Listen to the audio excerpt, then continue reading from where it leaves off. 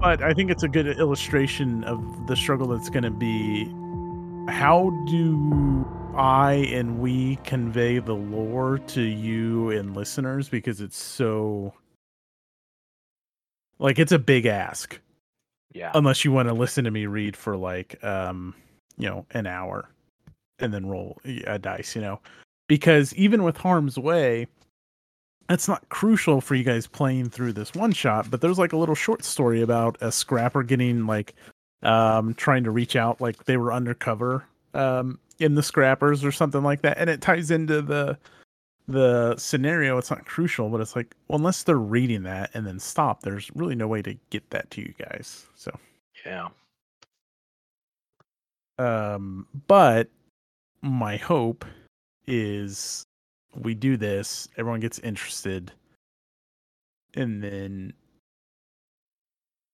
like then people do buy in.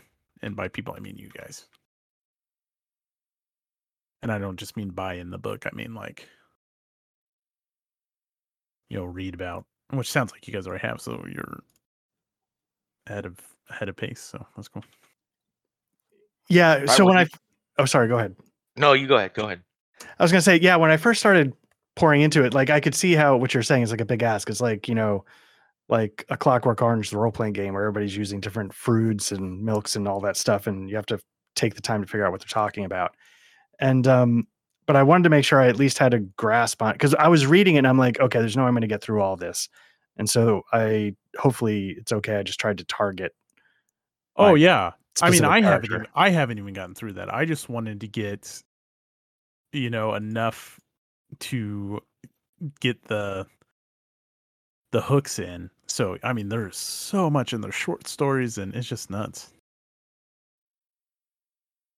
Right, and that's one of the difficulties is, the way that they write it is both a blessing and a curse, right? Because, they Yeah. have those short stories and the way that they sort of describe things kind of is what makes it all cool, but that it also is what makes it really difficult Mhm. because, you're trying to sort of look through this and like, wait a minute, where are the mechanical bits? Where are the parts that I really need to know? What are the non-fluff things? And you're like, I know I read about this someplace, and then it's sort of buried between, short stories or something. Right. Right. And so you're And like pulling I your think hair out. I think you can, like, that's all supplemental. Yeah. I mean, I think it pays off if you do want to dig in, but you don't have to, and that's one of the things. I don't know how late Rex will be here, but that's kind of one of the zero session things I want to get through is, all right, well, how much you guys want to get out of this? How much do you want to, because there's like a 4-part epic pre-written campaign that just sounds amazing, but I think to get the most out of that, then that's going to be the most work. Or do you guys just want to play around in a really cool world and scratch the surface? So Is Well, there a fourth person? Did you get a fourth? Caleb dropped, and so we'll try to get a fourth person going forward, but not did tonight. not tonight. All right. Well, because the thing about this is that uh from a just a selfish perspective, you know, I well, I guess part of my thought process sometimes is, I've sort of in the last, I don't know, since 5e draw, right? How many years ago is that? I've been playing, these campaign books, starting at level 1, Storm King's Thunder or versus Strahd, right? And then going all the way up to between level, 10 and 15, depending on where it is. And so going through all that, and then you finally sort of end, and then you start another cycle. um this is a game that I kind of feel would be really great to do something like that. Like I think one shotting it is probably not really Hmm. going to be very satisfying considering Hmm. all the information that's here, right? Again, you read all these, these paths for your clan, and the different sort of ranks. And you're like, well, you got to be playing for a long time before you can get to any of those where, some things Right. really kind of open up, right? So, and considering now I put so much reading into this, because I've probably read 80% of Catharsis, maybe even 90 at this point, and probably like 30% of the Primal Punk one. So it's like It's like, 750 pages yeah, it's for like, oh listeners. yeah, I absolutely want to do something cool in this world. Whether that's a longish campaign, just some time. I want to spend some time here and really kind of, get to know it. And also because of my personality, I like to know the world. I Hmm. like to know all those details. So the problem is that, as I'm getting older, it's harder for me to remember it. So, you know, I've got to kind of, reread things, or, but that's also part of why I like going sort of for the long haul, because then it allows me to kind of, really kind of build on what I'm doing. Yeah, So, well, I think this is also well, first off, hi Rex, how are you? I'm good. I was just going to say, in response to Pete, that it was Pete's distinct lack of personality that recommended him. So I'm a little troubled that he's now that he's in, kind of changing the deal on us. So. yeah, well, Nice. So that was all very well said, and I agree 100%, Pete. I think this is, and Rex, I think maybe you have, and I know Ty has, like this whole concept of like this once a month or once every couple months isn't an ideal way to play RPGs. And I think that's super true with the Genesis. So here's what I think I'll do. Let's real quick just give an intro to what the game is for the listeners now that Rex is here, and then we'll do a little bit of a zero session and then hopefully dive in. So the Genesis is an RPG system that's been in the work for, I don't know, probably 15 years or something like that. They've had a few different versions, but the most recent version is called the Genesis Rebirth. And it's available for free online. You can go download all the books. The physical books are like projects of love. They're basically art books. And what we've kind of been talking about up to this point is how the story is presented is through massive amount of story and just tons of lore. So the 750 pages that Pete's talking about reading, there's just a ton of stuff. And then on top of that, there's little side stories you can go read or supplemental books. It's just nuts. So it's post-apocalyptic RPG, and it's also pretty serious and dark and grim, and deals with adult themes. So if those are things you're not into, then this may not be for you. But I think this is an RPG that's going to reward deep dive into the world, because there's a lot of cool shit going on. There's a lot of different cults and cultures, and just a changed world, way different than ours. So that is the Genesis. Who do we have playing this little one shot we're going to do? So we're going to do a one shot, I should add real quick, and then hopefully dive in the deep end after that. I can go. Yeah. Yeah. So my character's name is Edda.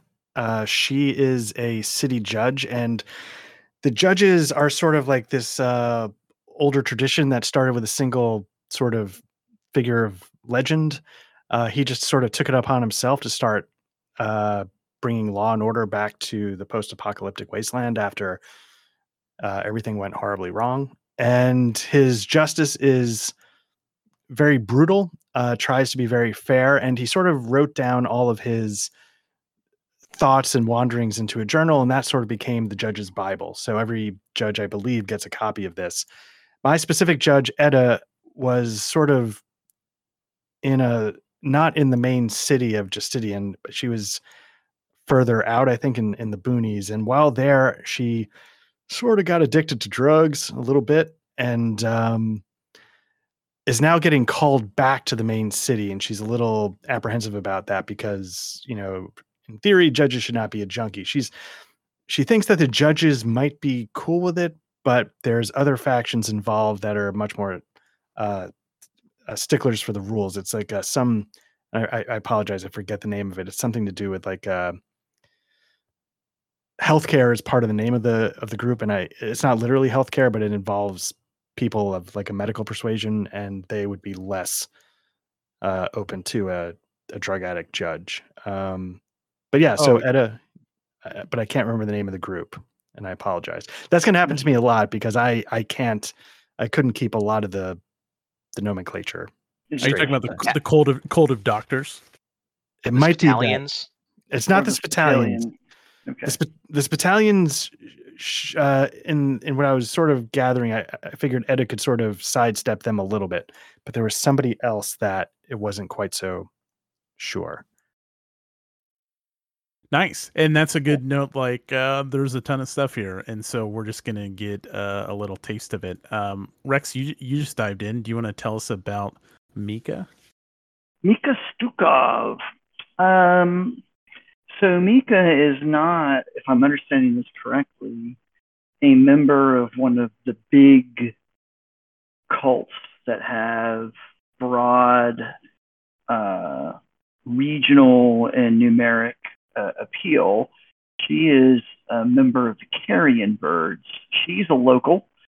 She very much has grown up on the streets, seen the hypocrisy of the judges, the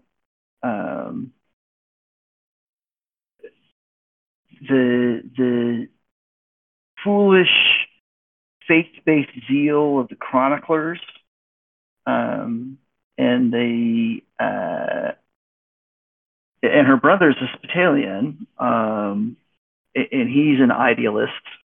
She understands that if you're not in a clan, you're nobody. But the carrion birds are, and I'm going to go above table for a second. I'm assuming they kind of fall under what they call clanners, which is kind of the catch-all for small clans, or am I misunderstanding that? So, the clanners are like a catch-all, and they all there's different cultures. They cling to different ideas, but basically they are their own cult, based off their own cultures. And what Mika is Mika is part of the Stukov clan, and she's attracted to the carrion birds or the apocalyptics. She's just not in yet. Okay, so are the carrion birds like a local name for one of the established, or a local subset of one of the established cults in the book? They are. So, go ahead, Pete. I was going to say that they are the apocalyptic group, right? Yeah. Okay. So yeah, there we go. They're like the top ones, and that's the people that I'm involved with. Nice. But Mika very much, she sees that if you don't affiliate with the clan and use that, then you're just going to be the detritus that gets ground under the wheels of all the different clans battling for their own vision of what the future is. And she's seen how that side of the story ends, so she wants to see how the story might play out if she was on the inside. Nice. And then finally, Pete. All right, so I'm playing Vesper, and Vesper is an apocalyptic from Borca, who is a zealot, and his rank in the apocalyptics, like I said, he's in the carrion bird, sort of section, and they start off with the first rank of being a finch. And basically, a finch is, I don't know if whoever out there, you guys or listeners, have been in a fraternity, but it feels and sounds like a lot like, pledging when you're a finch. You are the pledge. You do everything nasty and bad that everybody else doesn't want to do. You're constantly derided, and told to do things until that one day when you are finally accepted into the clan, and you can rise in your rank. So he is at that stage where he's put up with all this BS for over a year now, or about a year, I think is what it said. And he's raring to go. And as a zealot, his concept, he just believes in all of that, just drinks it all in. So again, if anybody was in a fraternity, he's that one pledge that was always like, thank you, sir. Can I have another, at the front of the line, kind of thing. So that's kind of where he's at. Now, the apocalyptics, they're all about serving the id, so, they're, all about debauchery. They're all about pleasures. They're all about, yeah, just satisfying the id. Um, and that's, I think, where there's some connections there with your character art, where I think that somewhere along the line there was some sort of connection with that in your potential addiction. So, and go ahead. Yeah, I was gonna say, yeah, when I came back to Justidian, I found a new supplier. I guess the drug is called Burn, and the quandary that I'm going to find myself in is that the carrion birds, that's the group you're with, right? Yep. They sort of are threatening to out me. When I was talking about the healthcare, it's the what was something of the hygienics, Office of the Hygienics.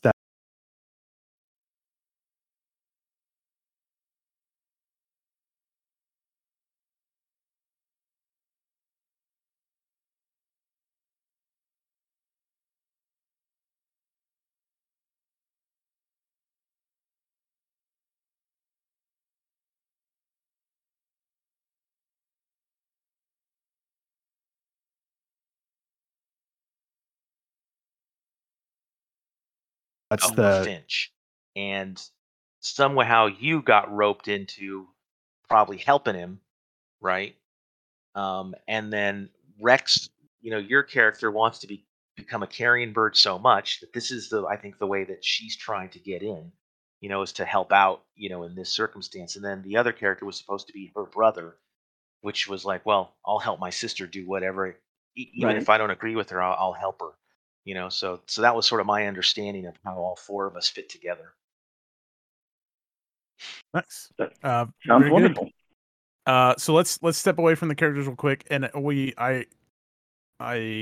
Pete, chime in at the end here, but I think I understand what you want to get out of this. So let me ask Art and Rex, what do you want to get out of the Genesis? Like, are you just wanting to try this out and see what the one shot is? Does the thought of the like massive 4-tome epic story spanning all across what remains of Europe interesting to you, or I guess just what are you hoping to get out of this?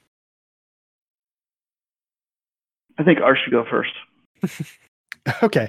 What do I hope to get out of it? So the first steps I hope to get out of it is just to see the sort of setting, and I guess the mechanics. The mechanics look interesting enough, but mostly just to see the setting in action, because I confess trying to penetrate the books, I bounced off a little bit. Mm-hmm. So what I'm hoping to see is sort of in play, sort of the potential, because it's hard to deny, like you've been describing, just hundreds and hundreds of pages of lore, that it's got to be fascinating, right? That's sort of the hope I have. So for the one shot now, I'm hoping to, really get to hopefully get a better grasp of everything. And then for the long term, I'm always up for, I think I said this to somebody in some other discussion, but I like when the GM has a real potential passion for, like, when something really gets their hooks into, in this case, potentially Matt. And so I'd be along for the ride for that, because I think those make for really good games. So Sure. I'm happy to, stick around for whatever happens. Nice. Rex, any thoughts? Yeah, the system seems fine to me. It might actually be great. I don't know, but I mean, the system seems familiar to me. Like, I don't think it's anything revolutionary. It's the setting that I find really interesting, and normally post-apocalyptic doesn't do anything for me. And the Genesis was like the first post-apocalyptic setting that like really made me go, huh, now this I could see playing in, because a lot of times when I think post-apocalyptic, it's it's just Mad Max, and there's kind of like a gonzo silliness to it that really doesn't do a lot for me. Now I did. It was interesting. This came up right about the same time that Ty started Mutant Year Zero, so I decided to jump in on that as well. And like a big suck ass, I missed last night. So I definitely want to play through this one shot to get a feel for what it's like to play in this world. And I'm cautiously optimistic that I'll be interested enough in the world to really dive in, make my own character and really, really push, because I am fascinated with just all the work they've done. Right. And I tend to like games that have kind of a darker tone. This game clearly has that in spades. So I'm exploring the setting is the part that I find really interesting. Very good. Pete, anything else to add? What you said earlier? No, I think that like I said earlier, it seems like a really great world.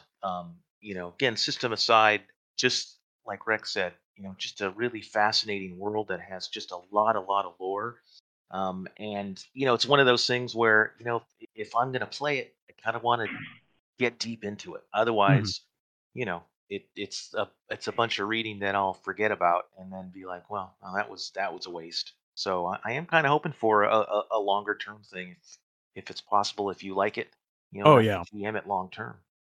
Yeah, so a couple follow-up thoughts, and mainly to Rex's point. What I find so fascinating about Rebirth is, it looks gorgeous, right? I mean, so all that stuff aside, I think you can have different post-apocalyptic experiences with how they've crafted this world. Because if you go to Africa, they're dealing with different threats and situations. Like there's basically this creeping, like plant stuff that they don't really know what it is, encroaching on the entire continent. But as a whole, Africa is like thriving, and the cultures there and the clans there are doing really well, and it's just different than some of the outpost stuff. So I think you could get the Mad Maxi vibe, but also you can just get like a completely different civilization that's built on the backbones of humanity from 500 years ago or whenever it takes place. So that's something we can certainly explore as we go deeper. Okay, well, what kind of post-apocalyptic experience do you want to get? And we can cross that bridge when we get there.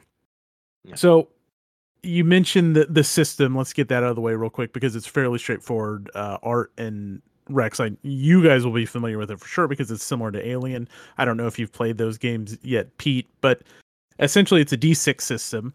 And you will, let's say I make an athletics check that's under body. So you would roll your body points and your athletic points, that many dice. So if you have 3 body and 1 athletics, you'd roll 4 dice.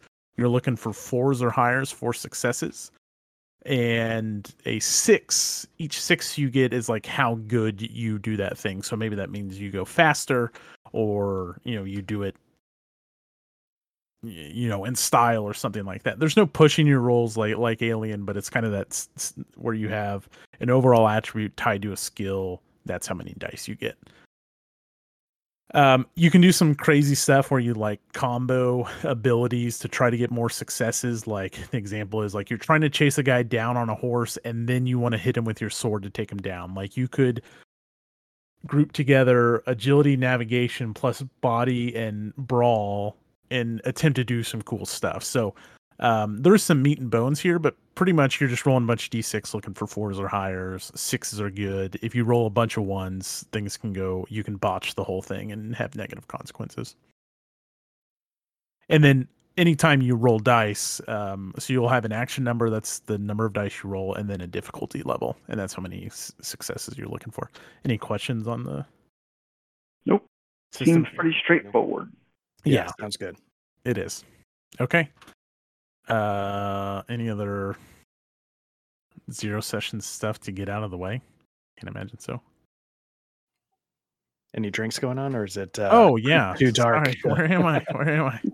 Yeah, should we take some drink orders? I'll try. I'm water right now, so I don't think that's going to change, but it might. Unlikely to, but it might. So, Art? Tears of Victims and Negra Modelo. Nice. oh, Living up that man. bachelor life. And I heard, Pete, you said you're dry as well? Yeah, I don't even. No, it's not even. I don't even have water. I'm just. Yeah. Nothing to drink right now. Should we remedy that? Because I don't have a glass of water either. I've been like at the computer listening to music to get pumped, and I forgot to get a drink. So if we could just take a minute while I fix that. Okay. Sure. I'll be right back. So will I. So in my head, Backdoor was listening to REO Speedwagon to get ready for this. Just like the most dissonant, like I don't even want to know how fractured. That's in my head. It's that's where I am. That's funny. Yeah, I'm REO Speedwagon wasn't anybody that I really was into, so I really couldn't comment on that. Striper, Christian metal. Yeah. Okay. There you go. All right. Yeah. I was thinking more of. I think it was Derek had kind of turned me on to this kind of. I guess it's from a genre called stoner rock, and it's kind of this sort of blues, hard rock, psychedelic kind of fusion. All Them Witches was the band that he actually had me listen to, and so they kind of strike me as this kind of system as a soundtrack for this system. All right. Have you guys drank High Noon before? I don't know if I have. No, I don't think Do so. not believe so. So it's just another one of those vodkas and tonic water, like Truly or White Claw, but it's the first one that I actually like. Like I can't stand any of the others. It's pretty good, so that's what I grabbed. Nice. So everyone's speculated on your musical choice. I'm going to say Nitzareb. Say what? Nitzareb. I don't know what that is. Oh my goodness. If I knew how to run Groovy, I'd get some Nitzareb in here right now and let you. So I went for some. Looking at Nitzareb, you may be close. I don't know. Maybe not. Yeah, I could see that. I could see it. Well, here we go. Let's get into it. I went for some pre-use music, but yeah, I think it fit. So, I've got a little bit to set the scene, and then we'll dive into the. So tonight, I guess the last thing I'll add real quick, and then we'll start playing the game. I promise. Is we're just gonna get our feet wet, and we've already introduced the characters. We'll start on the adventure, have some encounters, go through there. I don't foresee us getting into combat. I guess it could happen. And then this will probably just take 2 sessions, and then somebody could just punch someone in the face. That is true. That is very true. You never know what's going to happen. If that happens, we'll bash our heads against combat together. So, okay. All right, I'll just do a little. Would you prefer that we kind of slow roll combat into the next session so you got some more time to curl up with it? All right. Absolutely. But I mean, I don't want to prevent it, but I think that would just be best for everyone. Sure. Yeah. All right. Here we go. I'll read a little blurb and then we'll get started. Eschaton. That's what they called the end of the world. The day when fire rained from the heavens, burning the land, scorching the people. The planet trembled, heaving in pain like a feverish person in agony. And though Earth endured, it was forever changed. When Eschaton fell and the bygone people perished, they took with them 10,000 years of culture. The survivors scavenged and fought for food and clean water. Time passed. The smoke above the great craters blew away, and the people had once more erected a cultural framework around their lives.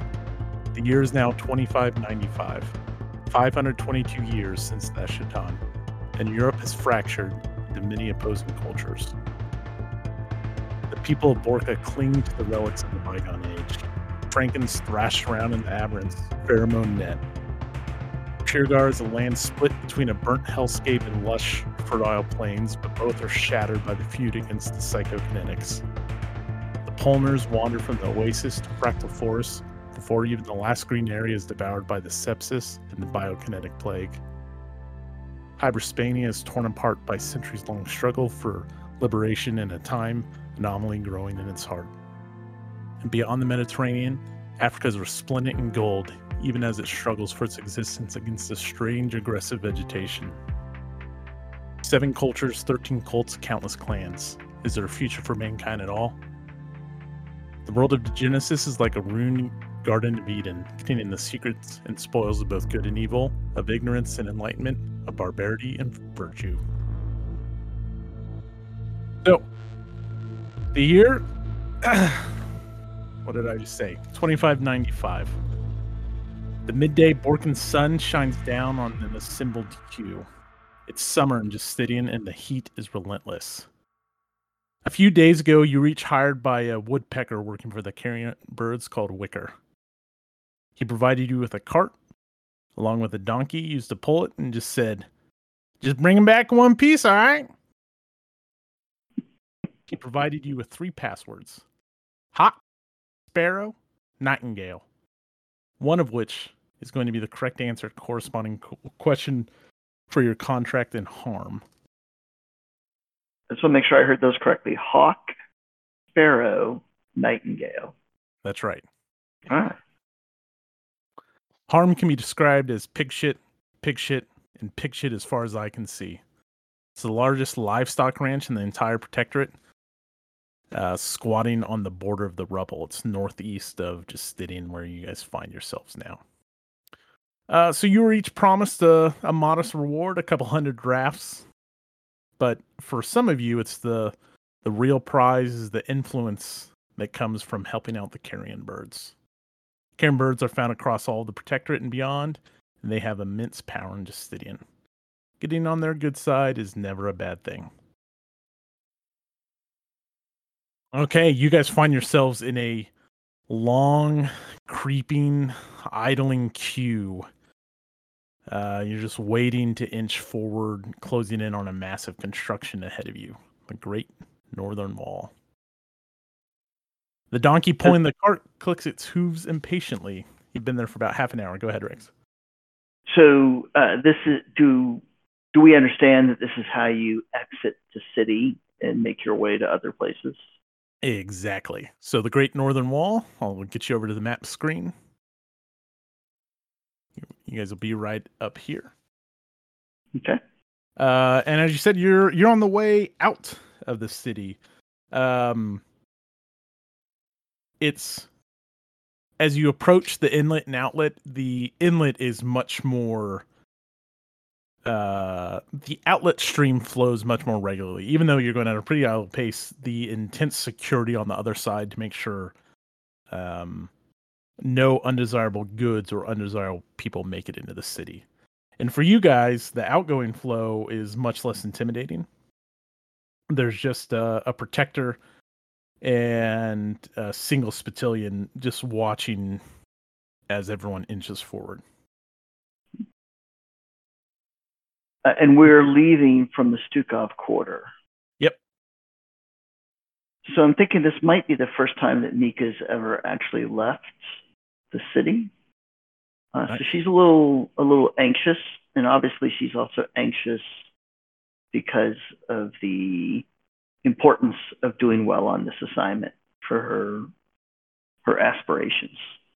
So she's kind of looking around, seeing if she can see or observe anything or soak anything that gives her some sense of like to center on or to grasp onto as it's going to be okay. Around you, you see everything appears to be routine and ordinary. You take a few steps forward and you wait, and there's idle chatter against, families or a couple scrappers standing in the line, a few spots ahead of you.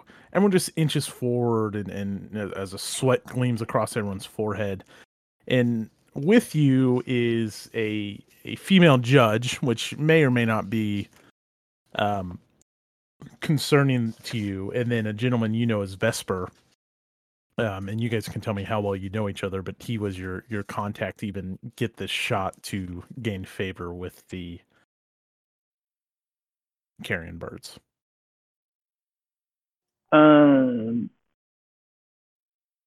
But Vesper is actually in the carrion birds, correct? Or is he also kind of auditioning? He is a member. He's just looking to rank up. He's basically the bottom of the I'm at bottom. the bottom. Yeah. I'm thinking kind of like in the guild. Right. So I'm thinking that Mika knows of Vesper, may never have interacted with him, but knows his street reputation. Doesn't know Etta and is definitely guarded and not engaging with Etta. Yeah. And so are we playing that Kiefer's along, or are we playing that he's not along?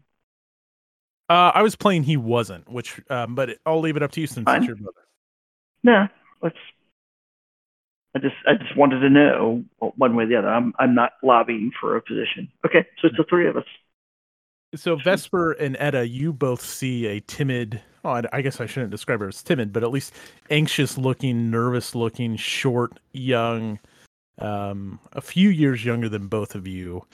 And I kind of imagine that you two are leading the donkey, and maybe she's kind of lagging behind a little bit, nervously keeping up with the cart. Like I say, Etta is approaching this in sort of, she's of two minds. One, she's happy to get out of Justidian. She didn't want to come back here in the first place. But she's not happy with these current circumstances. She's not sure if is it Vesper? Yep. She's not sure if Vesper is the one that ratted her out and is got this whole threat hanging over her started. But her approach to this is she wants to do this. She wants to get it done and get out from underneath this sort of implied blackmail and just move on. And Vesper. So the interesting thing about that is that Vesper, I think, would be too low rank, frankly, to be involved in any of that. However, again, he's been trying to, sort of get out of this rank from the last year and taking all the crap and all the shit. He feels like he's getting just close to just getting in, to getting that next rank. And knowing that Mika, is trying to get in, right, and knowing that somewhere along the line you kind of were pressured, right? I'm gonna give off that air of, I'm more important than I am as this, Finch, right? Because that's my rank, Finch. So I'm gonna sort of be a little blustery, on some level, especially with Mika. Like Mika, oh, wait, she was coming with us, or she approaching us? She's with you. Like you are all now. We were all together going yeah, on. Right. And maybe I see, the a little bit of a tinge of anxiety. Say, don't worry, Mika. We're good. We're good. We got this. I got us covered. Like I'm I'm supposed to be in charge, kind of a thing. When in reality, I'm probably not. Right. So. Nice. Yeah. And Mika and Etta, you both may know and realize that in every organization, whether it's the judges or just the Sukovs themselves or whatever, everyone knows exactly what they need to know, and that's it. And if you're at the bottom, you just simply do what you're told, which is where you're all really at now. You know nothing about your other than you're supposed to take this cart, deliver it to the contact in Harm, and that's it. Emika kind of studies Vesper as he says this, and she doesn't say anything. She kind of gives a kind of a little thankful smile. He says, we've got this, and she now seems a little less anxious to the other two. And the more in charge Vesper acts, the more Etta resents him as because she's like, maybe he is the one that got me Okay. hooked Right. into all Nice. this. Right. Nice. Nice. So as the sun rises and the heat level rises, you spend another probably 30 minutes in line, and you approach the outflow area. The cart wheels begin to rattle a little bit against cobblestone street. And you see a Spitilian look up from her clipboard, and she kind of looks around the group, and then she looks at the wagon. Let's do this. Let's roll some dice real quick. Edda, you'd probably have a little bit of familiarity just with your rank and position. Give me a legends roll, which will be your intellect plus legends. Okay. And does it automatically do that? Yeah, if you click the text. So the only thing I did on your character sheets was just get these abilities set up. You should just click legends and it should roll. Nice. So you got one success. Which probably isn't enough to really you kind of look over her garb and what she's wearing, and you're not able to make out what her rank or position is in the Spitilians. But as you approach, in a bored tone, she asks, "Destination?" Harm. Scribbles something down and looks back. All right, and cargo? What's in the wagon? Nothing. Just delivering a cart and a donkey. Fine. Did you pack your cargo yourself, or did someone do it for you? We packed it ourselves. There's nothing in it, right? I mean, literally, it's just a cart and a donkey. Oh no, there's a tarp over the top of it, and yeah, Oh, it's definitely loaded. oh, I see. We did.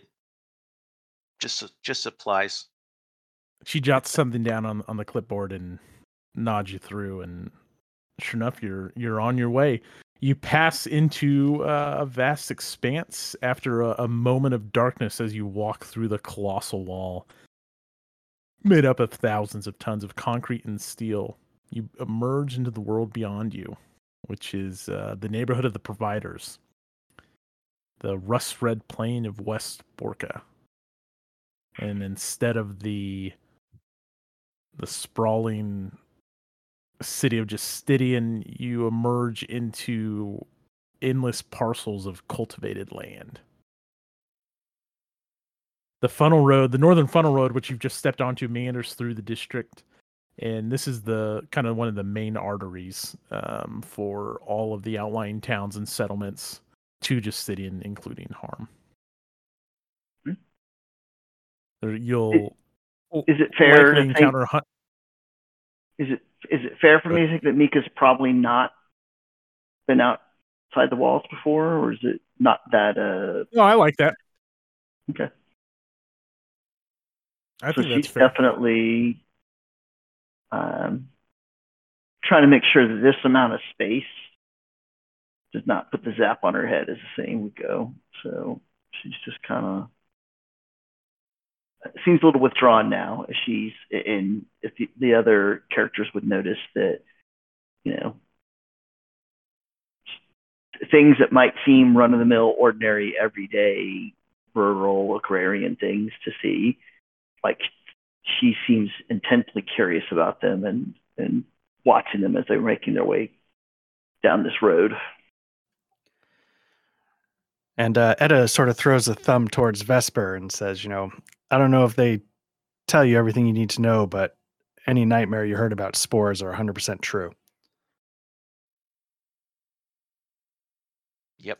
Sort of as like a little bit of a shitty thing to do, also to be passive aggressively shitty towards Vesper as well. Nice.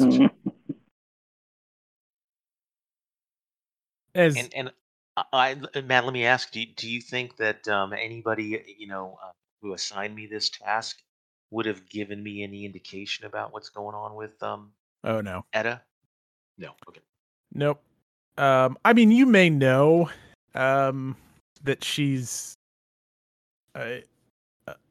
No, I don't think so. Okay. All right.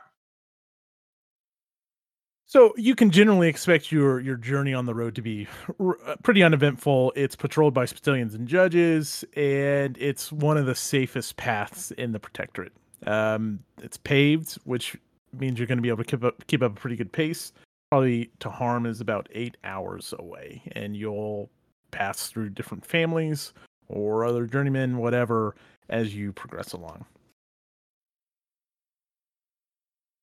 So after after about an hour or so, you come across first you pick up a scent, and it's the smell of roasted chestnuts filling the air as you approach a shabby building along the side of the road. It's a tiny open cafe with a bar, a series of stools underneath a corrugated metal roof. There's a watering pool, some fresh hay for animals nearby, all that kind of stuff. And you've stumbled upon a chestnut roastery. As you approach, you see one patron seated at the counter, and then just someone manning the counter behind him. But that's it. Quickly above the table, do we have a pretty certain idea where we're headed, or is it like go north and it's past like the second tree, but we need to sort of narrow it down on our own? You don't know a whole lot of specifics other than you'll be prompted. You're just supposed to provide the correct answer to a contact and Harm is really all you've been told. All that Wicker told you. Okay, so we just know we need to specifically get to Harm. You need Like, to take. is there like on the map that it says road to Harm? Uh-huh. So is there just a road to Harm, or is it like, well, you kind of start off and then you got to kind of navigate your way, or is there just one big road? It's pretty much just one big road to Harm from Justinian. Okay. I can show you guys this. So if you just go northeast from Justinian, Yeah, I see. that's where Harm is. Cool. All right. But it's not like we needed to sort of navigate through wilderness and forests. There's a road that takes us there. Right. And it's paved all the way along. It's pretty straightforward. Just follow the path. What could go wrong? Exactly. Exactly. So Mika looks kind of expectantly at Vesper, like, are we stopping here? She doesn't say it, but she's kind of just like looking at what did you describe it as again, Matt? It's like a supply. I don't know. You can get supplies here. It's a little eatery, basically, and Okay. And we were traveling for how long at this point? You've been on the road for just about an hour now. Oh, so probably too soon to sort of break to eat something. Yeah, but you do know that this would be a good spot if you wanted them, that you could get some provisions for the road, some roasted chestnuts, that kind of thing. If you wanted them, you just certainly don't have to. Well, I'm wondering.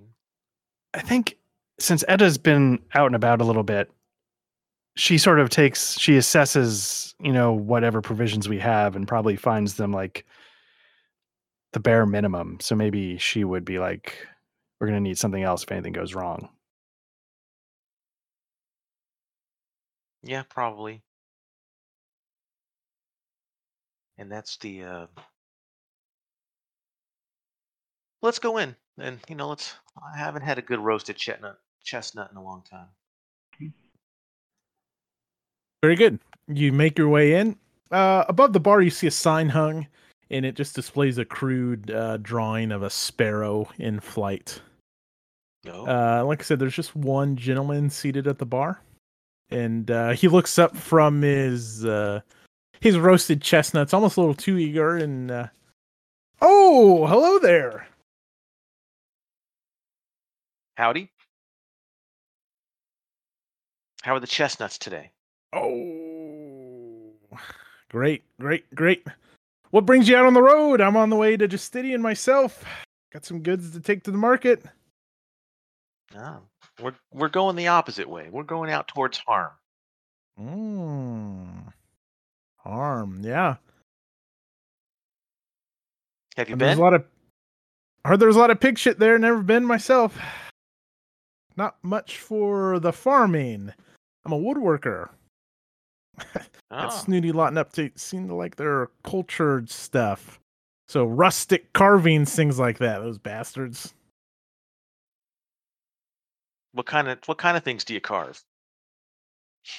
Oh, nonsense. Just shit those bastards think is some kind of cultural significance. I don't know. Here, take a look, and he like pulls back a canvas bag, and there's just different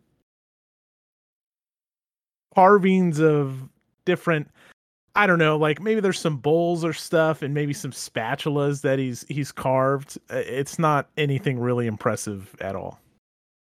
Anything look like a bird? No. No, okay. Is there someone working here? I'm not saying this out loud. I'm just like, does Mika see like someone you could actually order things from? Yeah, there's a guy behind the bar, and he's I don't know, he's probably he's just wiping down the bar or something like that. There's not a lot of stuff in here at all. There's some water, like some canteens and some like basic supplies for animals, things like that. So Mika goes up to him and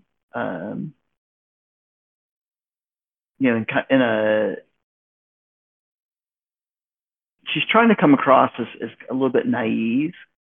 This is my first time out of the city, and I just wonder, is there something you would recommend for a first-time traveler that might make my journey more enjoyable or more memorable? Chestnuts. It's a big burly guy behind the bar. He's got like a stained white apron on, and under that's just like a dirty stained shirt. Chestnuts. And how will they help me on the journey? What will they offer me? Are you hungry? Oh, I could eat, yes. Chestnuts. Am I getting any kind of read that there's anything more out of this guy, or is he just... He's just bored. I mean, he's a guy that runs a lean-to on the middle of a road, an hour outside of the main town. Doesn't have a lot going for him. Right. And do we have any type of... go above table again for a second. Is this a situation where, we're destitute and there's not much currency and a lot of stuff is barter, or do we not need to worry about that as players, like managing our budget, for lack of a better term? You guys do have money, and he tells you that the chestnuts are 5 drafts, and so you don't have a ton of money, but it's not like an absurd rate or something like that. Your job, you're each getting paid a couple hundred drafts. I don't know if that helps put it in perspective. And 5 drafts get you how much chestnuts? Is that per person? Oh, it's like I don't know. You ever buy like boiled peanuts off the side of the road in the South? I love buying boiled peanuts off the side of the road. That's the whole thing I've been thinking about while you're talking about this. It's basically that. Okay. All right. What the hell? Oh, you got to come down here, and I'll go take you in. We'll get some boiled peanuts. It's a thing. So. Yikes. Well, as we all know, there's the price that they have up for the city slickers, and then there's what they'll actually sell to you for if you make it clear that you're not paying the city price. So Mika's going to try to work him a little bit, and all right. Give me a negotiation roll. Basically, try to get like 30% off on this. All right, as you start to whatever you start to say to him, he stops stirring the big vat. He turns around and he crosses both of his arms and he just eyes you up. Give me a roll. Here's the roll. Nice. There we go. Okay, Nice. so you got 2 successes, and you also got a trigger. Trigger. Which I would say with the trigger, you probably did this well enough or charmed him well enough. You tell me what you said, but enough to get 30% knocked off. Sure. So what'd you say to him? Right. So the way I approached it is, like I basically negotiated the deal for 2 portions of that, and he's like ready to do the deal, and then I'm like, oh no, for 3, yes, but look at us, we're 3 people who will be able to spread the word of your wonderful chestnuts far and wide, and we may be coming this way again. We may even be bringing others with us. So I think of it as an investment. This generosity now may repay you tenfold over the course of time. He starts, you're funny. And he holds up his hand and he says, 3.5. And he holds up 3 fingers and then a nub of his pinky finger. And he scoops out a big old serving of we'll go with boiled chestnuts. I don't know if that's a thing, Nice. but now I'm on that track. So Yeah, I'm loving it. So you put them in the styrofoam cups? oh yeah. Yep. Nice. Fantastic. So must be a story behind that. I point to the finger. Do you care to share it? And he just he opens his mouth real wide and he just and pretends to bite at it. Hungry. And then he just starts laughing and then goes around back to stirring his pot of chestnuts. Nice.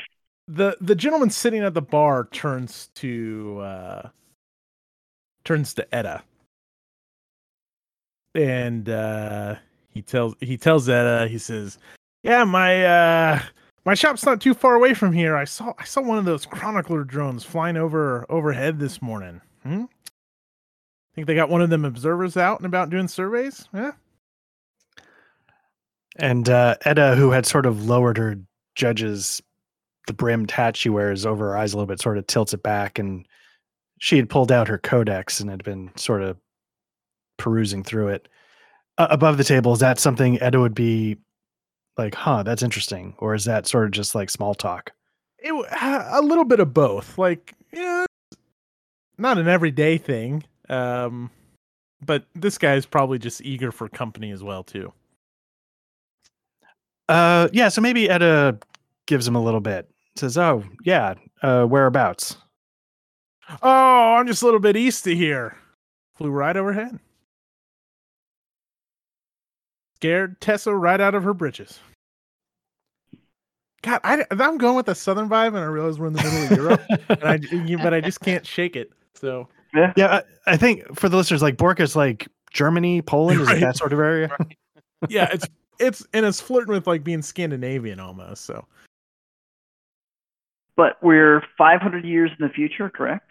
Yeah. So who knows what toxic American culture would have wrought before society imploded. So. Right. If there's anybody that's going to win an asteroid collision, it's America. Exactly. Someone had to get the Germans to boil their chestnuts. Yep. On the road. Yep. And above the table, those types of drones, that kind of stuff is scanning the impacts and the growth around them. Is that what the observation stuff does? Yeah, right. Exactly. Okay. So when there's an asteroid impact, there'd be these sort of bizarre spores that cause all sorts of mutations. All kinds of weird shit, which we Okay. haven't even, we haven't even touched on all the weird stuff going on in this world. Right. Okay. And then if that's to the east of us, we're not looking to go there. So then, oh, sorry, go ahead, Pete. Well, just to say real quick, how long is our journey expected to take? Probably another 7 hours. Oh, all right. So it's just within one day. Okay. Yeah, you guys will get there as well, assuming everything goes well. But I mean, we can assume that, right? Yeah, Totally. And Mika has probably acquired enough chestnuts that, like, you guys wouldn't be hungry the rest of the day as long as you don't get sick of chestnuts. Nice. Or they're not spore infested. That too. Yeah, is that something we're able to sort of tell? I know like this battalion sort of check stuff coming into the city to make sure it's not. But are we able to eyeball it or? So I don't know if it's something you can eyeball, but like usually there's people get tested. I guess that's a risk you would run into out here. And if you fail a test, usually you get marked with like a yellow paint kind of thing. And that's not the case here. And this is only an hour out of the city anyway, so right. probably feeling pretty safe. Now, did he have other things there? He's talked about potentially provisions, or is it just strictly the boiled chestnuts? Very like I said, there's water and maybe like a few things for animals. Okay. But there's not a lot of stuff. So there's no, sweet armor or no automatic weapons or nope. Edda takes a quick moment, and ponders what the old man was saying about the drones to the east, and she just sort of gives him a quick, anything else you saw that's of interest? Anything interesting out there? Oh, well, yesterday Tessa really struggled with the animals yesterday. I think the chickens were giving her a hard time. I mean, he just starts meandering on about nothing that's of interest to you. Like for him, it's interesting, but for you, it's like, what? Yeah, so, Edda just lowers her brim and goes back to her codex. Lets him just talk. And as she sort of does that, I kind of approach and I say, hey, anything out of harm? Hear any information, any stories, or any info coming out of harm? Have you been that way? No, my sister had a cousin from harm, but we probably haven't heard from her in a year or so. But I just don't think she liked her. It's not that far away. And again, he just starts. Yeah. So I try to make eye contact with Edda and kind of roll my eyes like, ugh. Edda does not look up from her book and wishes the worst for everybody in this room. So eventually you guys probably get up and you head back out on the road unless there's anything else you want to achieve here. No, I'm good, I think. Nah. It doesn't sound like I'm good as well. Yep. All right. So you guys head out and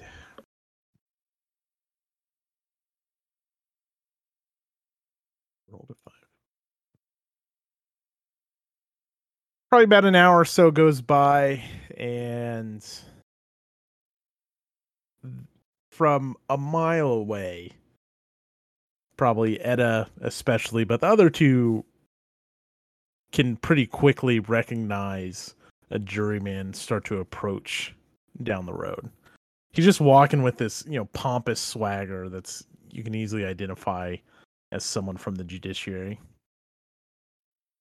And as he draws nearer, he strolls up to you and immediately, what brings you this way?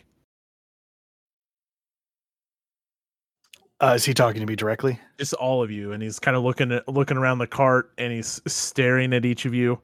Where are you heading?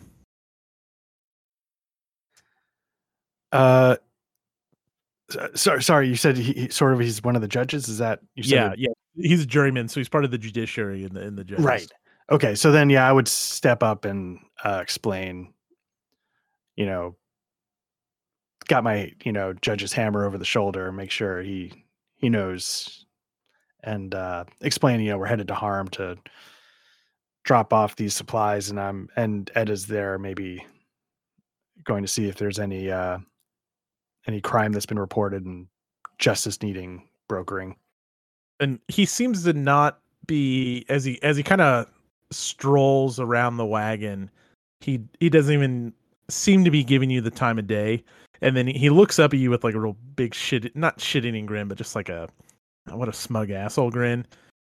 Says, new proclamation came in today. Codex update 259707 verse 2 gives jurymen the right to apply a toll on the funnel road to support the war effort. If you folks want to keep going, I'll be taking 50 drafts.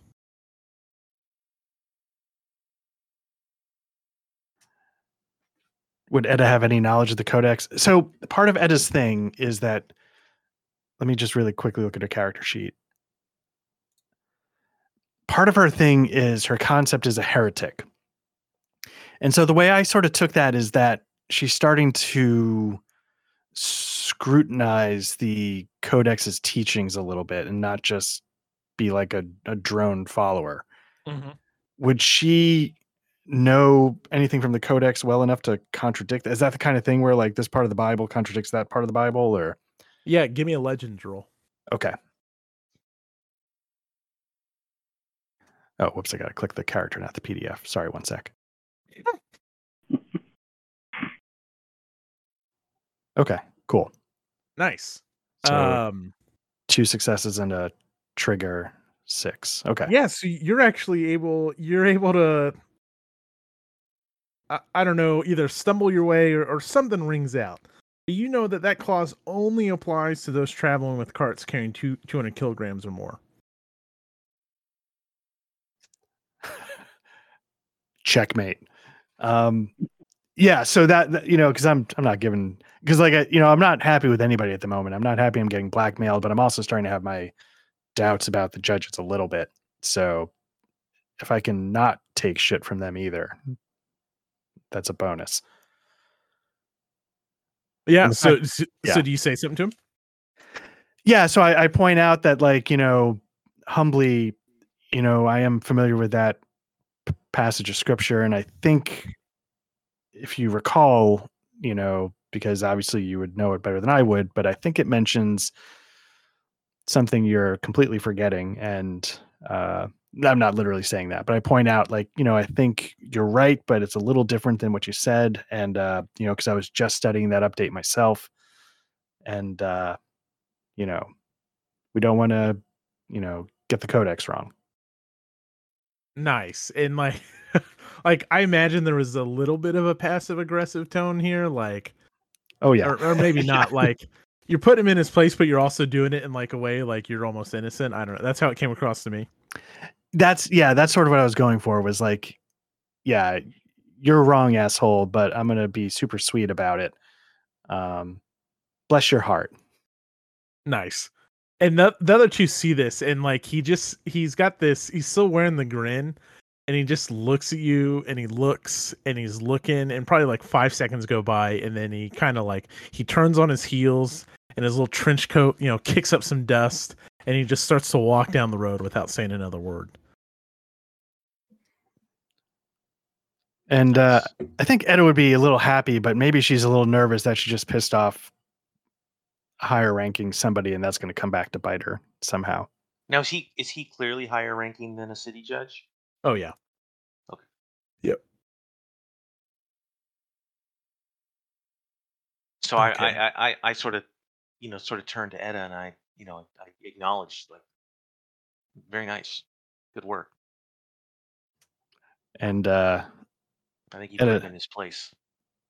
Yeah, and Edda, again, because she's really not happy about her position and doesn't seem to hide it well. Just sort of barely acknowledges his praise and lowers the brim of her hat again, so it blocks her eyes. Nice. Okay.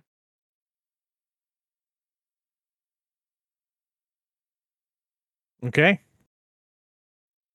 Yep. Continuing on. Anything else? Nope. The heat begins to intensify as you guys march on through the day.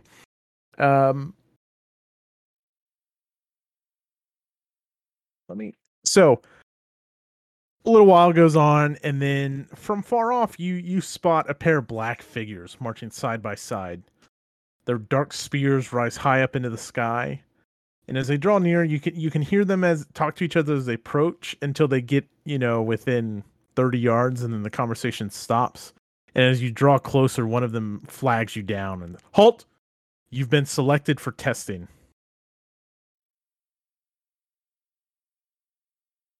And he points to Mika, and he points to Vesper. You two. And he produces a small bottle, which you guys may be familiar with. Usually, you just spit into it, and if your spore infestation is too high, it'll discolor. Gotcha. And this is something that would have happened before. This is not a new thing. Well, maybe for Vesper, maybe not for Mika.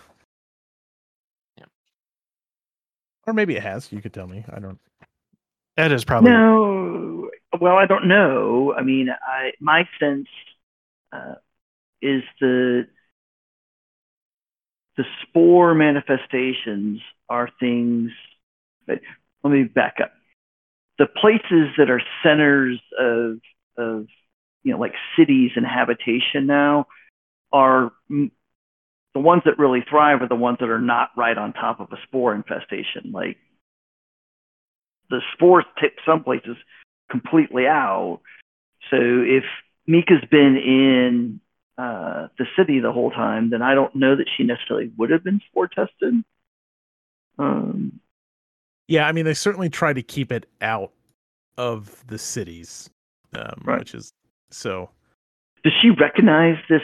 The uniforms and the insignia of. Can she tell what group this is? Oh yeah, sorry. I guess I should have said like their look is unmistakable. It's they're Spitilian Famulancers. Famulancers. Okay. Famulancer. Thank you. Okay. And which like Famulancers are tryhards. Like they're really like they're kind of like really into and really loyal to the just doing everything they're told is kind of how I understand them. Right. So this is the same outfit that her idiot brother has fallen in with. yeah, probably. So, so Mika kind of wants to gauge, to see if she can gauge how committed, like the guy leading them or the woman leading them, are they like a petty, officious bureaucrat, or are they like really actually a serious, person who's going to be difficult to mess with or difficult to talk out of doing this? So I'm not sure what she would roll to do that. I guess potentially perception. Okay. Yeah. Give it to me. Yeah, that sounds good. All right. So she's going to roll perception and see what happens. Boom. The game is broken for me. It just keeps giving me 2 successes. So I believe. I don't know how much you're able to perceive so much other than they probably appear to be like the same age as your brother, although they seem to be taking this like very seriously. Like they're, who says halt? For some people, escorting a donkey along a road in 3 hours from anywhere. So on one hand, they seem a little green. On the other hand, they're also seeming to take this pretty serious. Like they're being very rigid, I guess, is what I would say, formal. Right. And I guess going above table, is there really any reason for Mika to contest this or argue with him about this? So. Mika, not so much, but Vesser, if I understand correctly, you have some spore infestation, right? Yeah, well, so that's the thing. So it looks like I have 4 spore infestation versus a maximum of 6. Right. And so, if you're at more than a quarter of your maximum, this will discolor. You could certainly try and weasel your way out of this. I'm definitely open to that. Usually what would happen is, like I said, if you're tested, they they paint your hand yellow, basically alerting other Spitalians and anyone else that you're infested.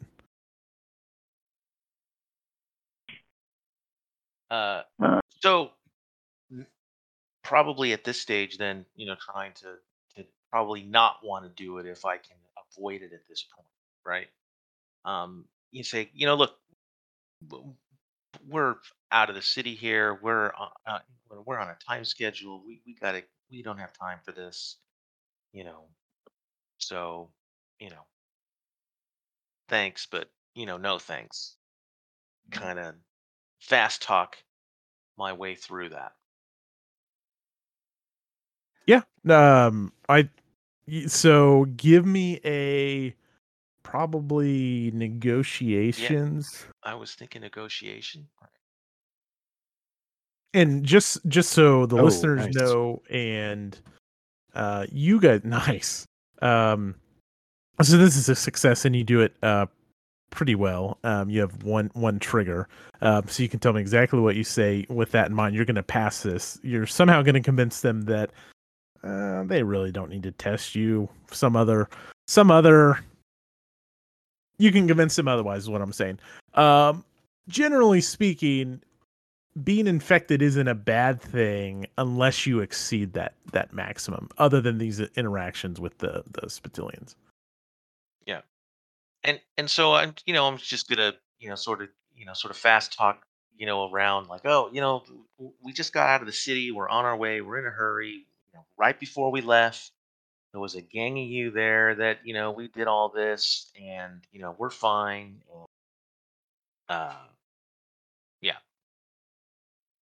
and just kind of approach it from that way, just kind of, again, just try to fast talk them through it.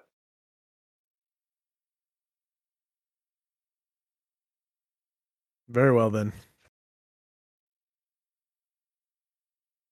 And then we They just wave. keep, They wave you on your way, kind of yeah, eyeing we your just cart as it goes by with kind a of keep suspicious going. thing.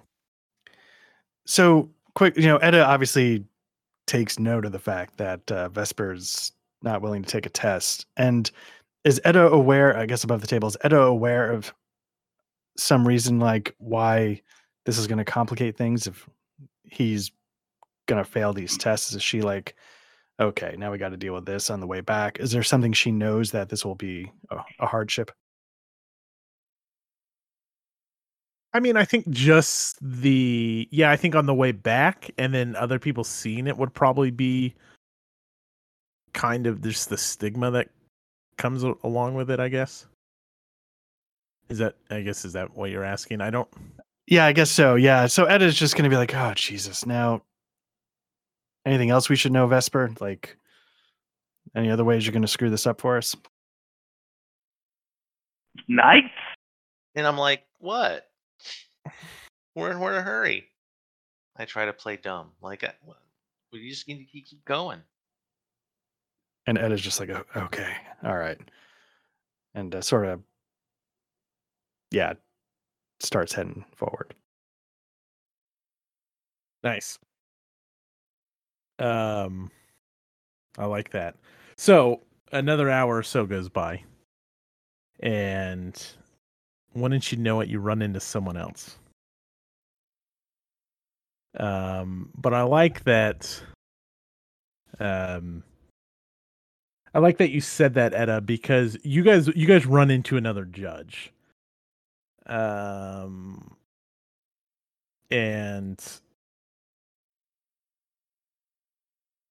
as he draws nearer, Edda, you recognize him as your former instructor before you went off to Bourne. Oh, so yeah, Edda probably stiffens up a little bit, gets a little nervous. Yeah, like right after lowballing Vesper, and he approaches and at first he doesn't recognize you, but he tips his hat up and Edda, how are you? How long have you been back in Justinian, Edda? Yeah, so kind of Edda, losing his composure and yeah, Edda's a bit of a big deal.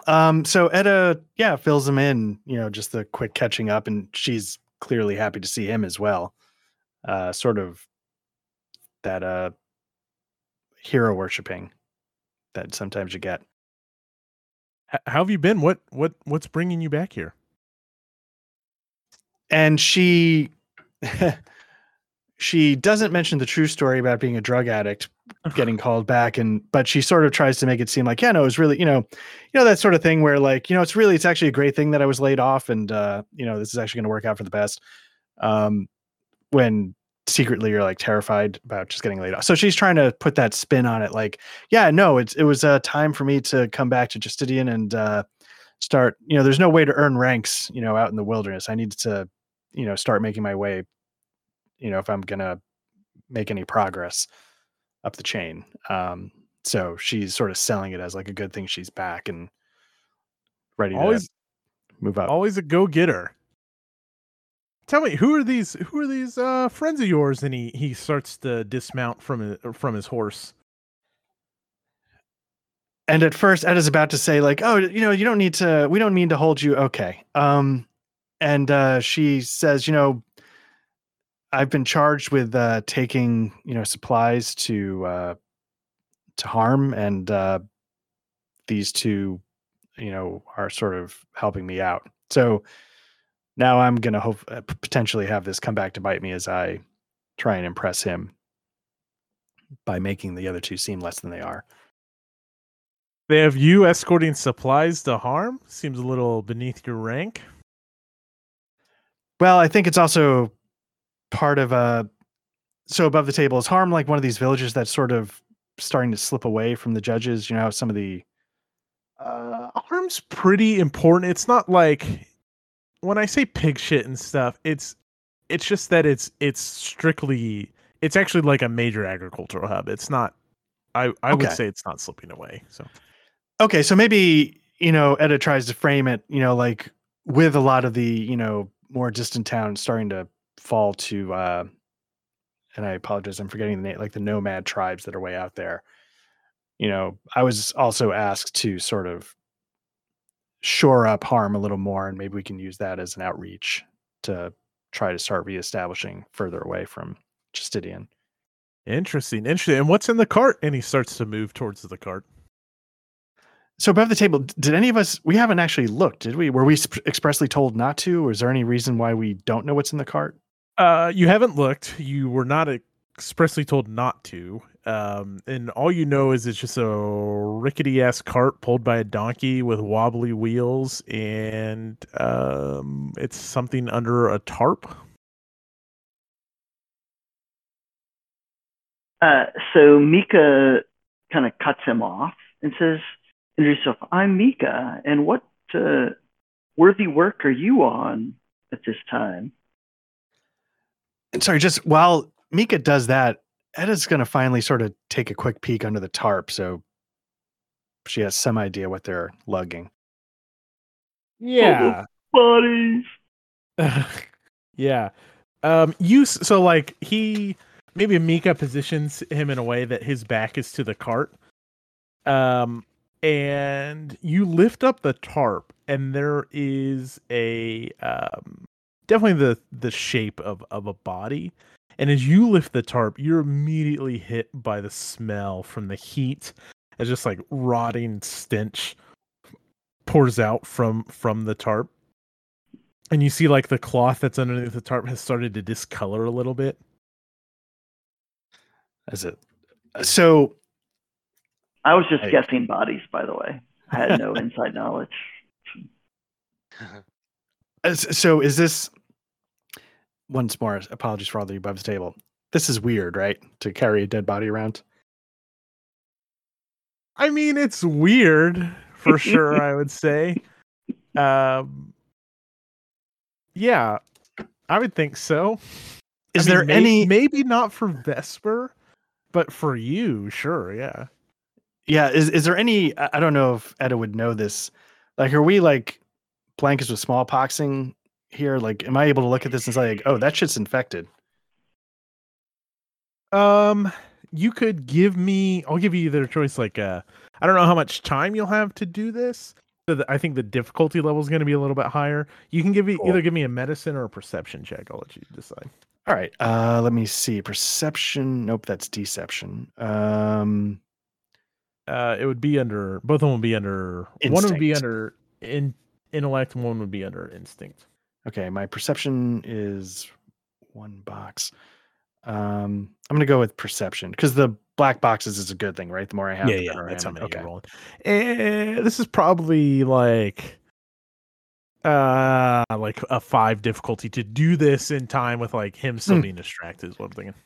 Okay. I don't know if I can actually succeed, but Well, we can I know there's a way to help somebody and they can add dice to your pool if they get triggers and yeah, Correct. so what we could do, I could say we could have Mika roll, and if she passes her I assume negotiation, maybe you can tell me what you're trying to do. Expression.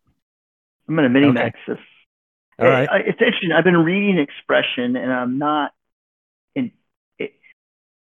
Unlike the other charisma-based skills, it seems a little more loosey-goosey. Like clearly negotiation and seduction and leadership, all make sense. Arts is basically the performing arts, and conduct is like kind of a courtesy, manners type thing. Expression, just the wording of it, creates friends and foes, can threaten, flatter, hurt, command, or catch off guard. Expression is the power of the voice, of facial expressions and gestures. But it basically also lets you read those things in other people. But I want to use expression. I'm trying to get him to talk about, what he's doing. And then I'm going to try to convince him that, Mika's being, or Edda's being really polite, but we're actually under some very significant time constraints. So we really must be moving on and not visiting. She wasn't going to say that because obviously there's a relationship there, but nice. Spare her. I love that. Give it. I like it. Roll it.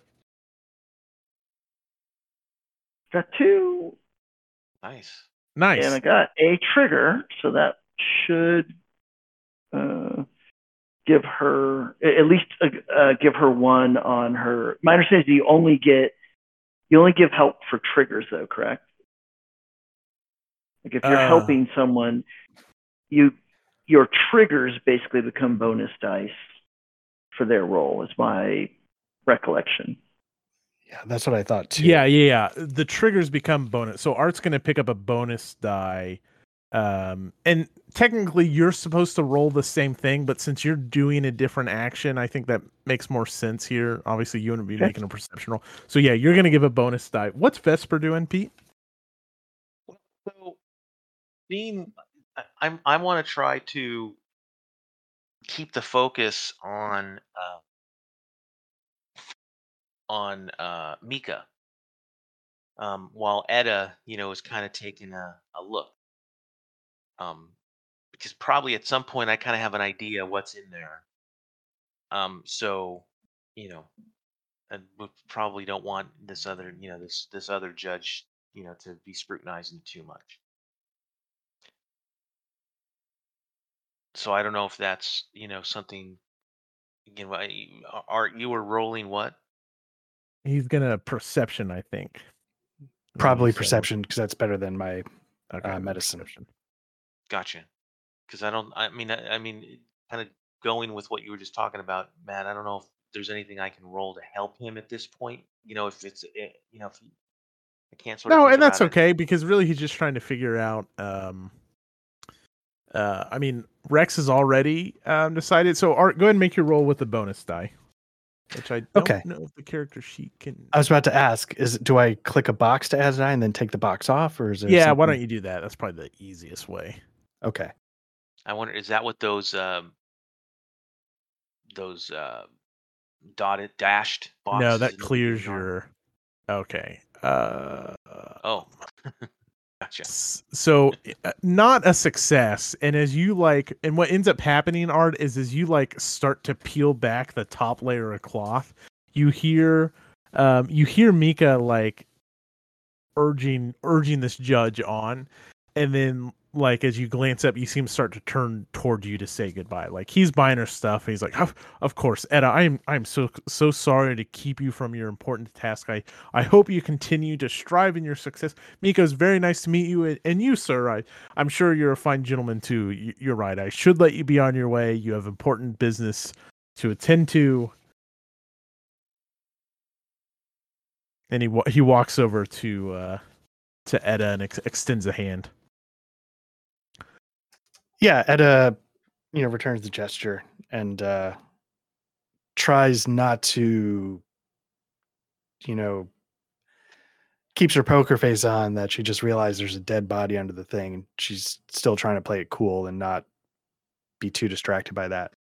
And he grabs your hand and gives it a firm shake, and then probably a little bit of break of decorum here, like brings you in for one of those side hugs, and he says to you, Etta, I'm proud of you. Keep your nose clean, and maybe tell this gentleman over here to take a shower every now and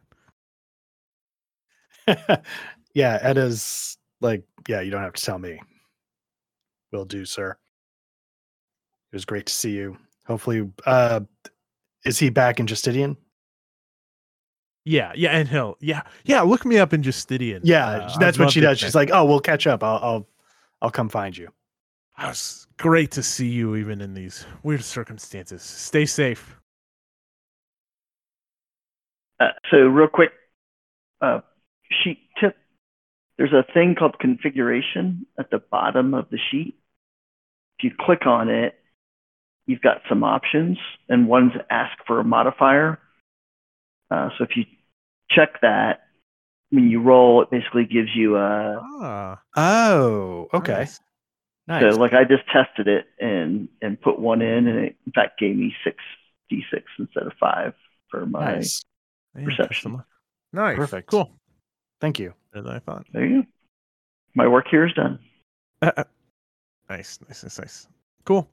So he makes his way on, and you guys start to continue in your direction, and a while goes by, and I'll give you a chance here. He's out of sight. There doesn't you don't see any families approaching or anyone else on the path at this exact moment.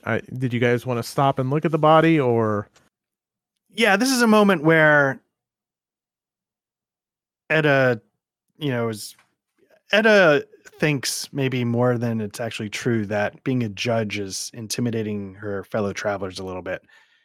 And so she just snaps at Vesper, sort of like, so what the fuck did you get us into? Do you know there's a dead body under there?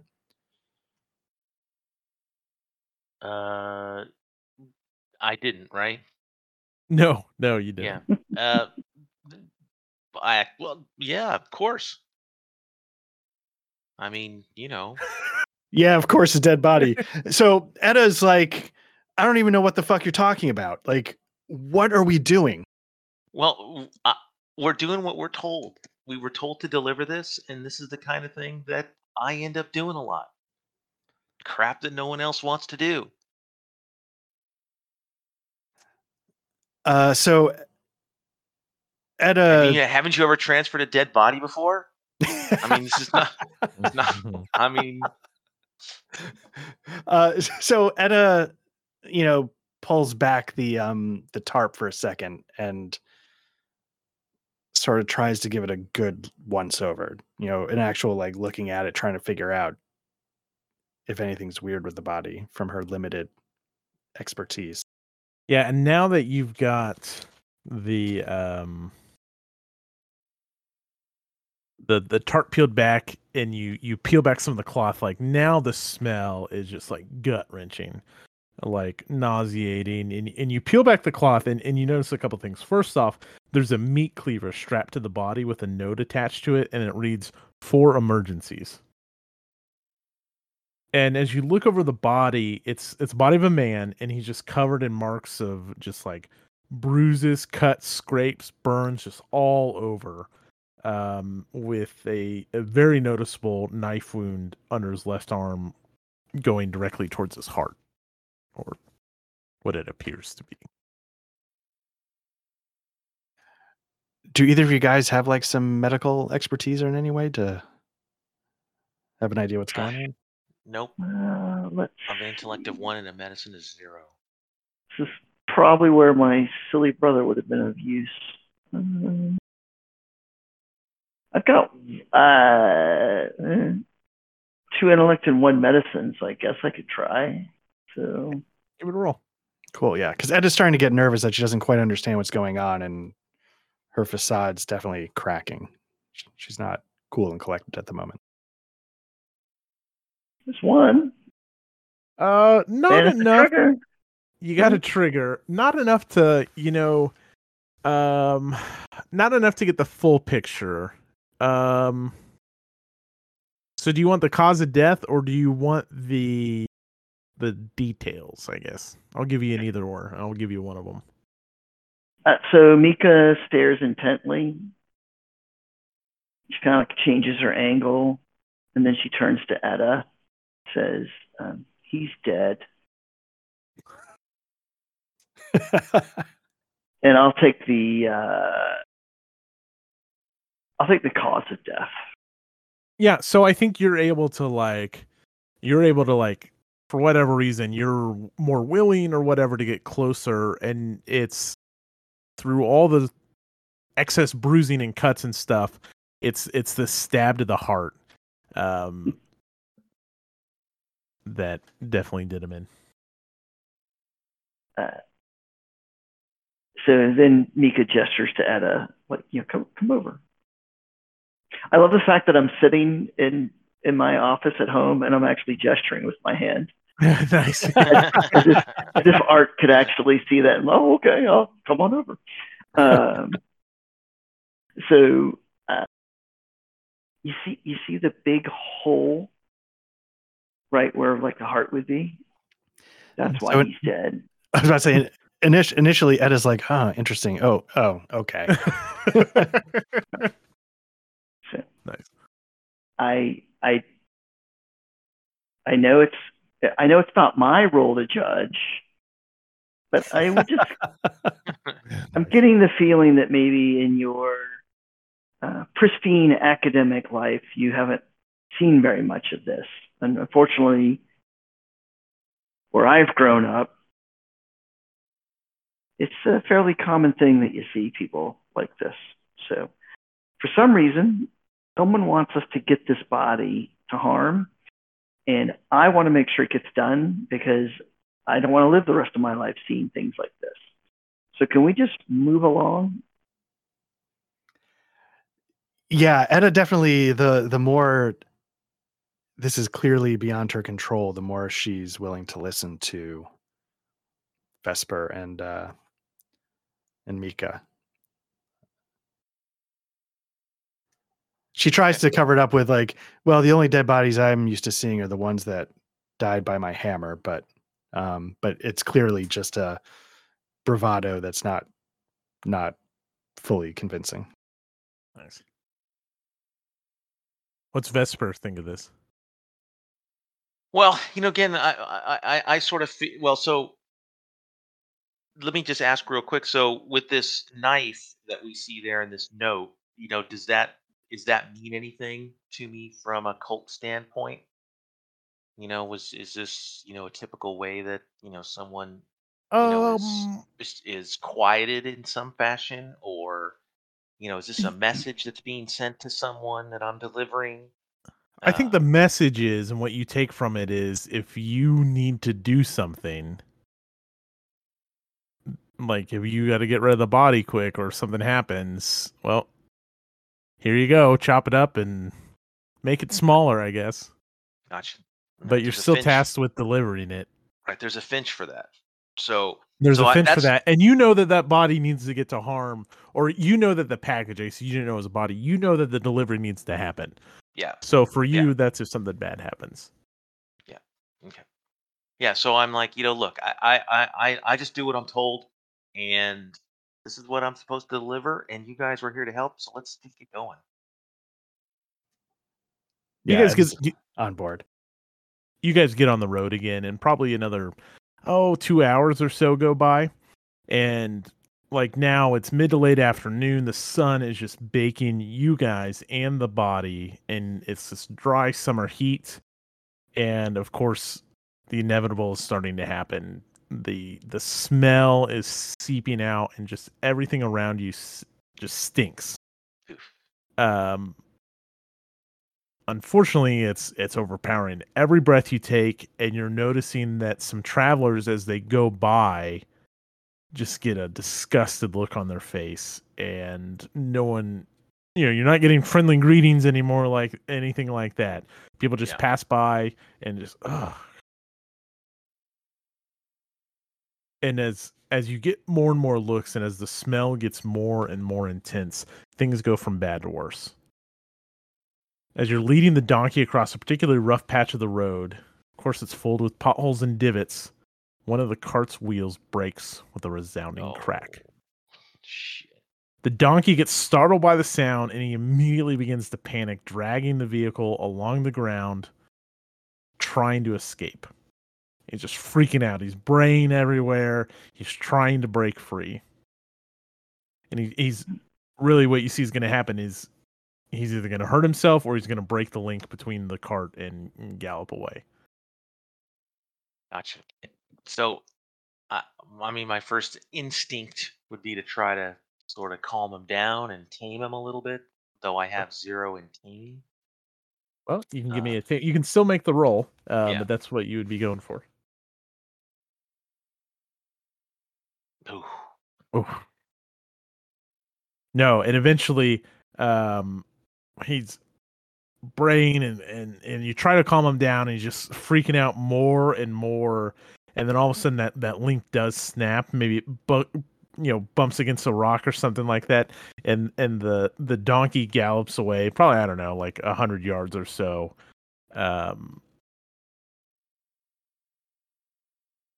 away, before he calms down and starts to meander and spot or something like that. Gotcha. All right. A loud, disgusted sigh escapes Mika's. Yeah. And I'm like, I didn't put the pothole there. So a couple things become evident to you as you look around. You see the donkey. On the other side of the road from the donkey is a large barn. Probably something owned by one of the providers, one of the farmers in the area. A few, I don't know, 20 yards off the road or so. And of course, you're reminded of the 4 emergencies note.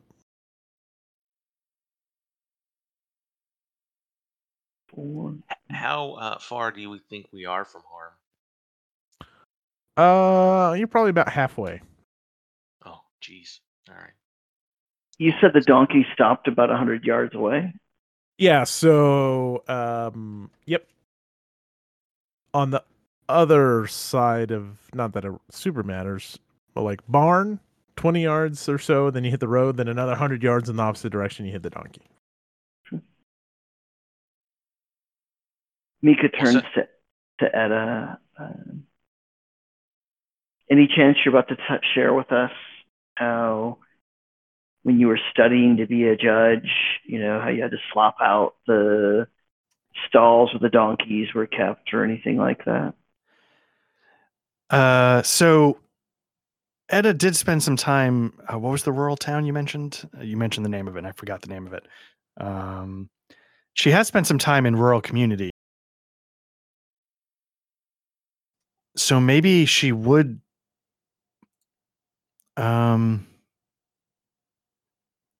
Maybe she might have seen some animal husbandry, or maybe she knows a little bit about how to fix the wagon.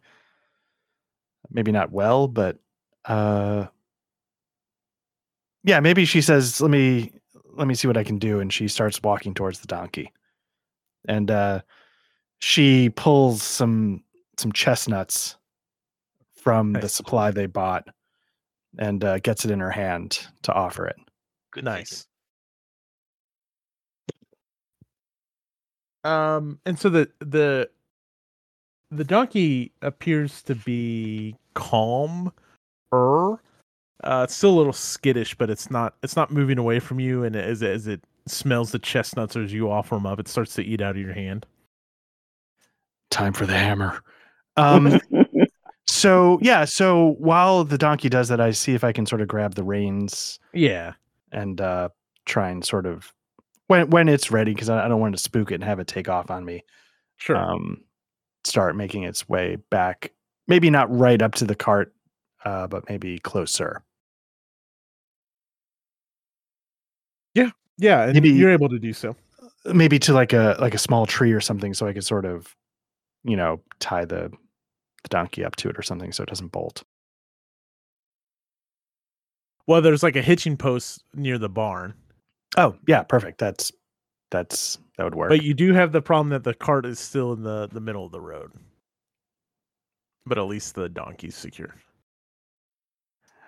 Now, above the table with you guys looking at your character sheets, is somebody better equipped to go ask for help? I mean, Rex, you seem to have some expression that I guess I have a couple of expression as well. I don't know if that might be better than me trying to judge it up and say, I'm commandeering this vehicle, police business. Well, are we trying to get the wagon repaired, or are we trying to get a new wagon to haul this stinky corpse?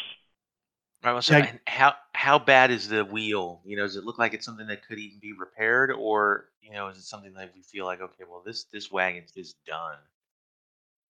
In its current state, it's pretty donezo. Like, I mean, the wheel is busted and off. But I mean, you could try your luck in the barn if you wanted to try to find like a replacement wheel, and because the wooden wheel itself that fell off is cracked.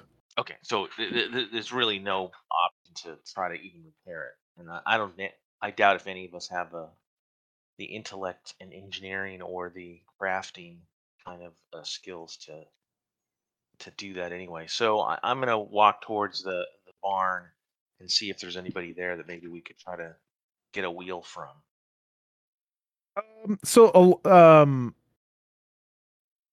There is Or real quick, how heavy is this cart? I mean, you said it's in the middle of the road, so would we be able to at least kind of carry it over to the side of the road? like you wouldn't be able to. You may be able to. You could put the donkey up to it and just try to drag it the 20 yards or so to the barn. But it's a pretty good sized cart, like so. Gotcha. So there's really, so we almost have to leave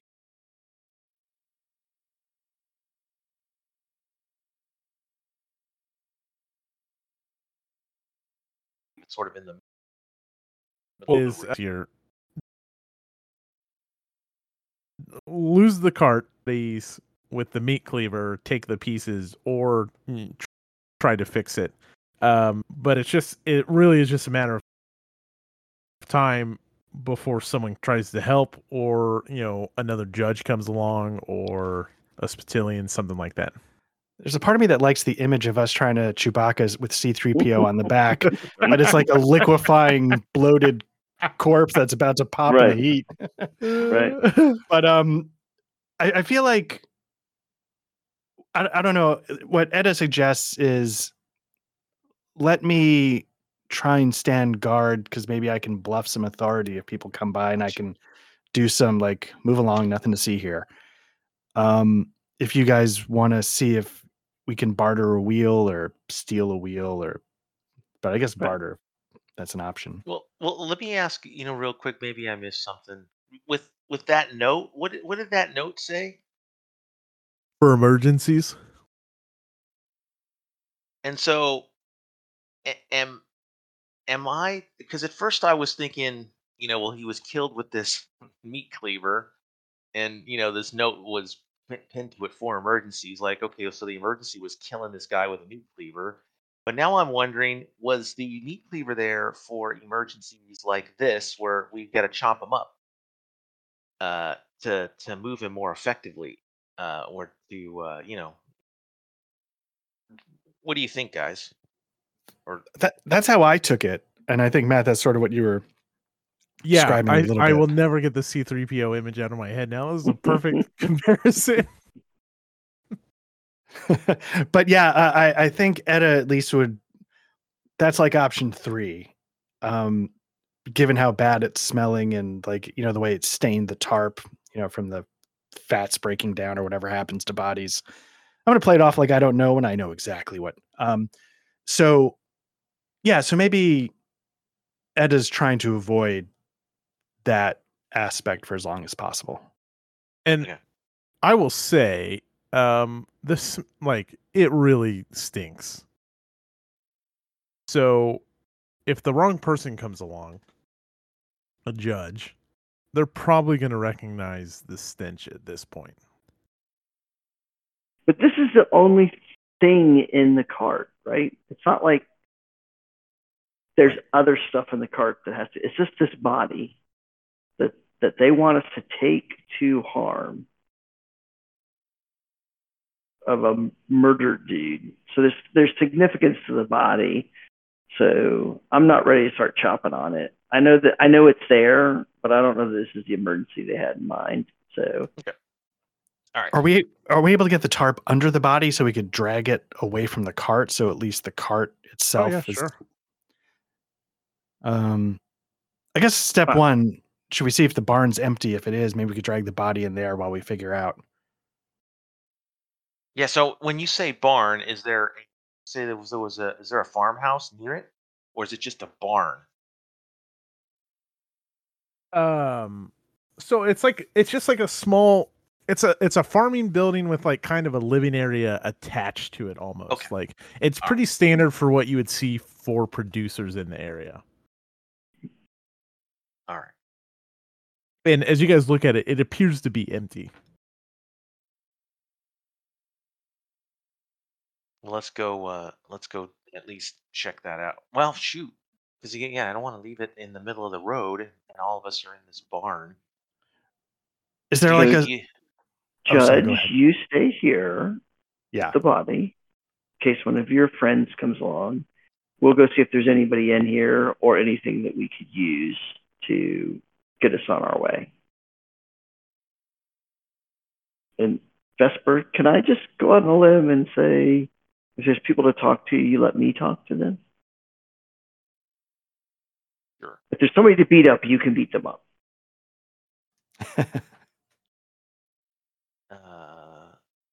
Sure. Okay. Actually, I think the one who's more badass is Etta. I think that might be what I bring to the Yeah, table. no, I'm not really the fighter character. Well, above table, what do you think Vesper, like what his strengths are? He's more agile, has more instinct. He's got some decent mobility, dexterity, a little bit of expression. He's He's scrappy. only at a 3 body and a 2 of toughness and a 2 of melee. But when I was doing that combat the other day, I realized that it seemed like Etta was a much more harder hitting character than Vesper was. Because and as far as his weapons are concerned, he has brass knuckles. So that's about But you're it. still a better fighter than me. So Yeah, no. I'm sure that I'm a better fighter than Mika for sure. Yeah, Mika's very much instinct and charisma. That's where her strengths lie. So, so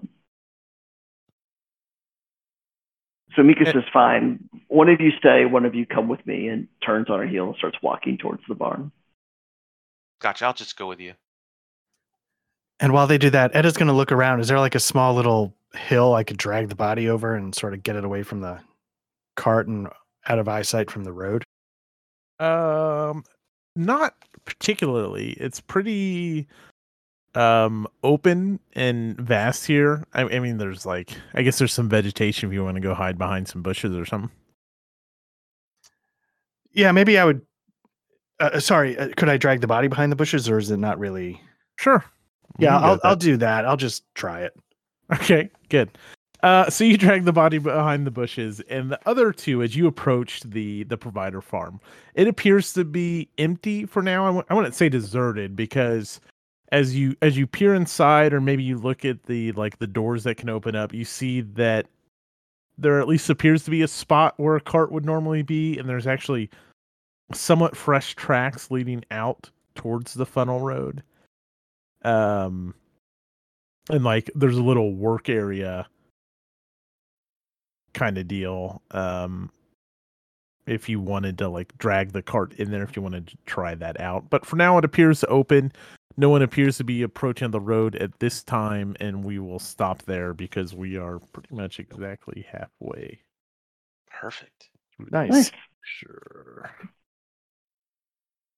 Yeah, probably less than halfway. So You said less or right at halfway? probably more than halfway. We're probably further than halfway. Okay, nice. Oh, good. Good deal. Good. So I'm gonna head. When I get back, I will send out a doodle and we'll finish it up, and then we'll go from there. Okay. I'll try to get away from the southern vibe. I don't know why it's just sticking with me, all this farm talk. I guess I don't know. But obviously it's not rural Oklahoma that we're in. So, all right, good gentlemen. Yeah, that was Thanks, fun. boys. Yeah, Yeah, good thank stuff. you so much. Thanks. No, Yeah, now of I'm going course. to go Thanks read for- again. I'm gonna try. Right, exactly. All right, well, cool. You guys have a good night. Yep, night, boys. Take it easy, guys.